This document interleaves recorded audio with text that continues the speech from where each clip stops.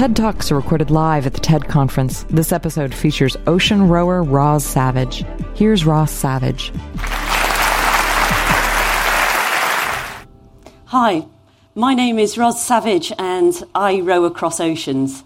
4 years ago, I rowed solo across the Atlantic, and since then I've done 2 out of 3 stages across the Pacific, from San Francisco to Hawaii and from Hawaii to Kiribati. And tomorrow I'll be leaving this boat to fly back to Kiribati to continue with the 3rd and final stage of my row across the Pacific.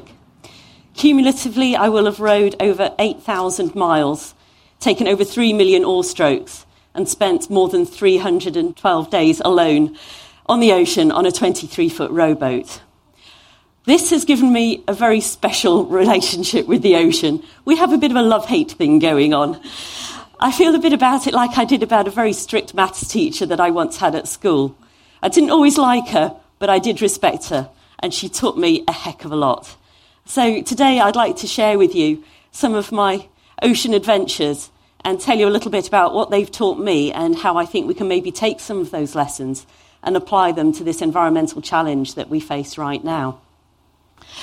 Now, some of you might be thinking, hold on a minute, she doesn't look very much like an ocean rower. Isn't she meant to be about this tall and about this wide and maybe look a bit more like these guys?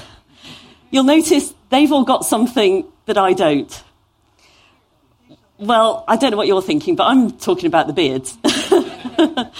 And no matter how long I spend on the ocean, I haven't yet managed to muster a decent beard, and I hope that it remains that way. For a long time, I didn't believe that I could have a big adventure. The story that I told myself was that adventurers looked like this. I didn't look the part. I thought there were them and there were us, and I was not one of them. So for 11 years, I conformed. I did what people from my kind of background were supposed to do. I was working in an office in London as a management consultant. And I think I knew from day one that it wasn't the right job for me. But that kind of conditioning just kept me there for so many years, until I reached my mid-30s and I thought, I'm not getting any younger. I feel like I've got a purpose in this life, and I don't know what it is, but I'm pretty certain that management consultancy is not it. So fast forward a few years. I'd gone through some changes. To try and answer that question of what am I supposed to be doing with my life, I sat down one day and wrote 2 versions of my own obituary. The one that I wanted, a life of adventure, and the one that I was actually heading for, which was a nice, normal, pleasant life, but it wasn't where I wanted to be by the end of my life. I wanted to live a life that I could be proud of. And I remember looking at these 2 versions of my obituary and thinking, oh boy, I'm on totally the wrong track here. If I carry on living as I am now, I'm just not going to end up where I want to be in 5 years or 10 years or at the end of my life. I made a few changes, let go of some of those trappings of my old life, and through a bit of a leap of logic, decided to row across the Atlantic Ocean. The Atlantic Rowing Race runs from the Canaries to Antigua. It's about 3,000 miles. And it turned out to be the hardest thing I had ever done. Sure, I'd wanted to get outside of my comfort zone, but what I'd sort of failed to notice was that getting out of your comfort zone is, by definition, extremely uncomfortable. And my timing was not great either. 2005, when I did the Atlantic, was the year of Hurricane Katrina. There were more tropical storms in the North Atlantic than ever before since records began. And pretty early on, those storms started making their presence known. All 4 of my oars broke before I reached halfway across. Oars are not supposed to look like this. But what can you do? You're in the middle of the ocean. Oars are your only means of propulsion. So I just had to look around the boat and figure out what I was going to use to fix up these oars so that I could carry on. So I found a boat hook and my trusty duct tape and splintered the boat hook to the oars to reinforce it. Then when that gave out, I sawed the wheel axles off my spare rowing seat and used those. And then when those gave out, I cannibalised one of the broken oars. I'd never been very good at fixing stuff when I was living my old life, but it's amazing how resourceful you can become when you're in the middle of the ocean and there's only one way to get to the other side. And the oars kind of became a symbol of just in how many ways I went beyond what I thought were my limits. I suffered from tendinitis on my shoulders and saltwater sores on my bottom. I really struggled psychologically, totally overwhelmed by the scale of the challenge, realising that if I carried on moving at 2 miles an hour, 3,000 miles was going to take me a very, very long time. There were so many times when I thought I'd hit that limit, but had no choice but to just carry on and try and figure out how I was going to get to the other side without driving myself crazy. And eventually, after 103 days at sea, I arrived in Antigua. I don't think I have ever felt so happy in my entire life. It was a bit like finishing a marathon and getting out of solitary confinement and winning an Oscar all rolled into one. I was euphoric. And to see all the people coming out to greet me and standing along the cliff tops and clapping and cheering, I just felt like a movie star. It was absolutely wonderful. And I really learned then that the bigger the challenge, the bigger the sense of achievement when you get to the end of it. So this might be a good moment to take quick time out to answer a few FAQs about ocean rowing that might be going through your mind. Number one that I get asked, what do you eat? A few freeze-dried meals, but mostly I try and eat much more unprocessed foods.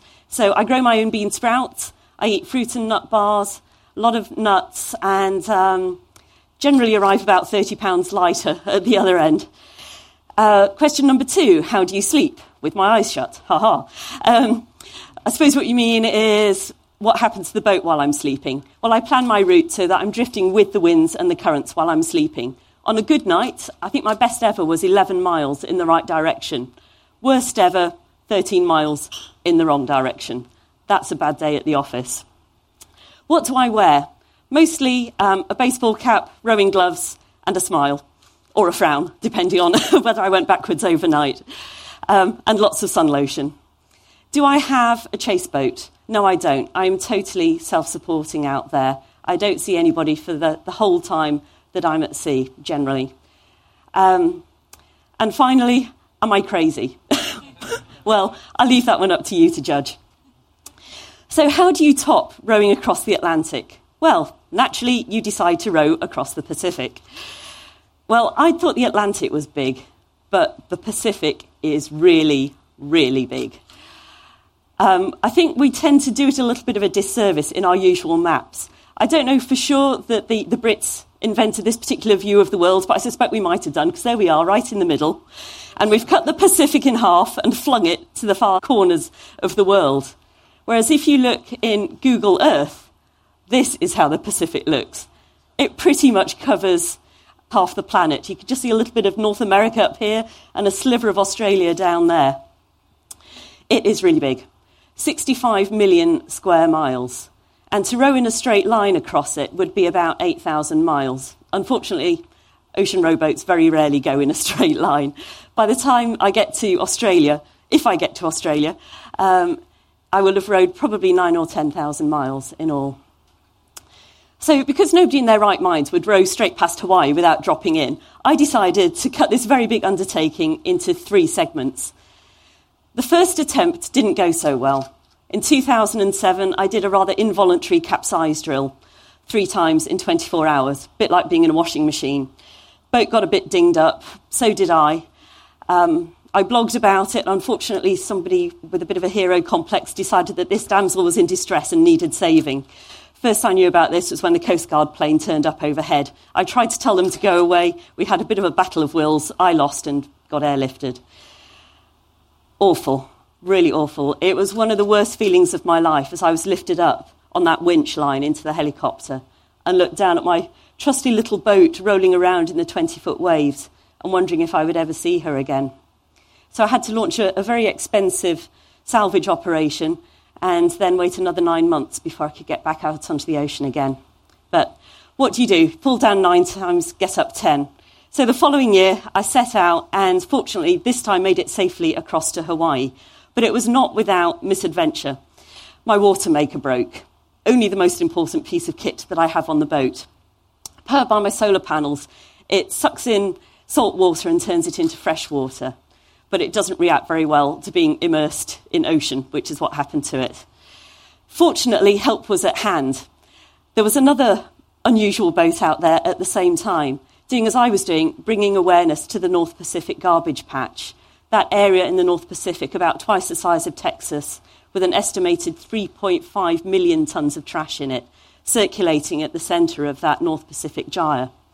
So to make the point, these guys had actually built their boat out of plastic trash, 15,000 empty water bottles lashed together into 2 pontoons.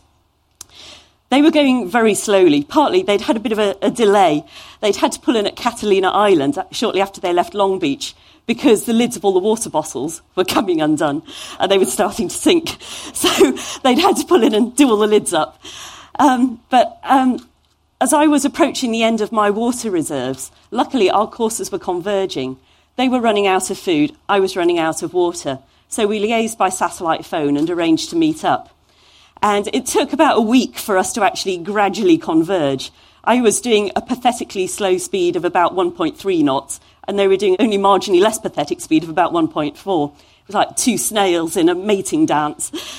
But eventually we did manage to meet up, and Joel hopped overboard, caught us a beautiful big mahi-mahi, which was the best food I'd had in, at least 3 months. Fortunately, the one that he caught that day was better than this one they'd caught a few weeks earlier. When they opened this one up, they found its stomach was full of plastic. And this is really bad news because plastic is not an inert substance. It leaches out chemicals into the flesh of the poor critter that ate it. And then we come along and eat that poor critter. And we get some of the toxins accumulating in our bodies as well. So there are very real implications for human health. Eventually made it to Hawaii, still alive, and the following year set out on the second stage of the Pacific, from Hawaii down to Tarawa. And you'll notice something about Tarawa. It is very low-lying. It's that little green sliver on the horizon, which makes them very nervous about rising oceans. This is big trouble for these guys. They've got no point of land more than about 6 feet above sea level. And also, as there's an increase in extreme weather events due to climate change, they're expecting more waves to come in over the fringing reef, which will contaminate their freshwater supply. I had a meeting with the president there who told me about his exit strategy for his country. He expects that within the next 50 years, the 100,000 people that live there will have to relocate to New Zealand or Australia. And that made me think about how would I feel if Britain was going to disappear under the waves, if the places where I'd been born and gone to school and got married, if all those places were just going to disappear forever, how literally ungrounded that would make me feel. Very shortly, I'll be setting out to try and get to Australia. And if I'm successful, I'll be the first woman ever to row solo all the way across the Pacific. And I try to use this to bring awareness to these environmental issues, to bring a human face to the ocean. If the Atlantic was about my inner journey, discovering my own capabilities, maybe the Pacific has been about my outer journey, figuring out how I can use my interesting career choice to be of service to the world. And to take some of those things that I've learned out there and apply them to the situation that humankind now finds itself in. I think there are probably 3 key points here. The first one is about the stories that we tell ourselves. For so long, I told myself that I couldn't have an adventure because I wasn't 6 foot tall and athletic and bearded. And then that story changed. I found out that people had rowed across oceans. I even met one of them and she was just about my size. So even though I didn't grow any taller, I didn't sprout a beard, something had changed. My interior dialogue had changed. At the moment, the story that we collectively tell ourselves is that we need all this stuff, that we need oil. But what about if we just change that story? We do have alternatives, and we have the power of free will to choose those alternatives, those sustainable ones, to create a greener future. The second point is about the accumulation of tiny actions. We might think that anything that we do as an individual is just a drop in the ocean, that it can't really make a difference. But it does. Generally, we haven't got ourselves into this mess through big disasters. Yes, there have been the Exxon Valdezes and the Chernobyls, but mostly it's been an accumulation of bad decisions by billions of individuals day after day and year after year. And by the same token, we can turn that tide. We can start making better, wiser, more sustainable decisions. And when we do that, we're not just one person. Anything that we do spreads ripples. Other people will see if you're in the supermarket line and you pull out your reusable grocery bag. Maybe if we all start doing this, we can make it socially unacceptable to say yes to plastic in the checkout line. That's just one example. This is a worldwide community. The other point, it's about taking responsibility. For so much of my life, I wanted something else to make me happy. I thought if I had the right house or the right car or the right man in my life, then I could be happy. But when I wrote that obituary exercise, I actually grew up a little bit in that moment and realised that I needed to create my own future. I couldn't just wait passively for happiness to come and find me. And I suppose I'm a selfish environmentalist. I plan on being around for a long time. And when I'm 90 years old, I want to be happy and healthy. And it's very difficult to be happy on a planet that's racked with famine and drought. It's very difficult to be healthy on a planet where we've poisoned the earth and the sea and the air. So shortly I'm going to be launching a new initiative called Eco-Heroes. And the idea here is that all our eco-heroes will log at least one green deed every day. It's meant to be a bit of a game. We're going to make an iPhone app out of it. We just want to try and create that awareness because, sure, changing a light bulb isn't going to change the world. But that attitude, that awareness that leads you to change the light bulb or take your reusable coffee mug, that is what could change the world. I really believe that we stand at a very important point in history. We have a choice. We've been blessed or cursed with free will. We can choose a greener future. And we can get there if we all pull together and take it one stroke at a time. Thank you.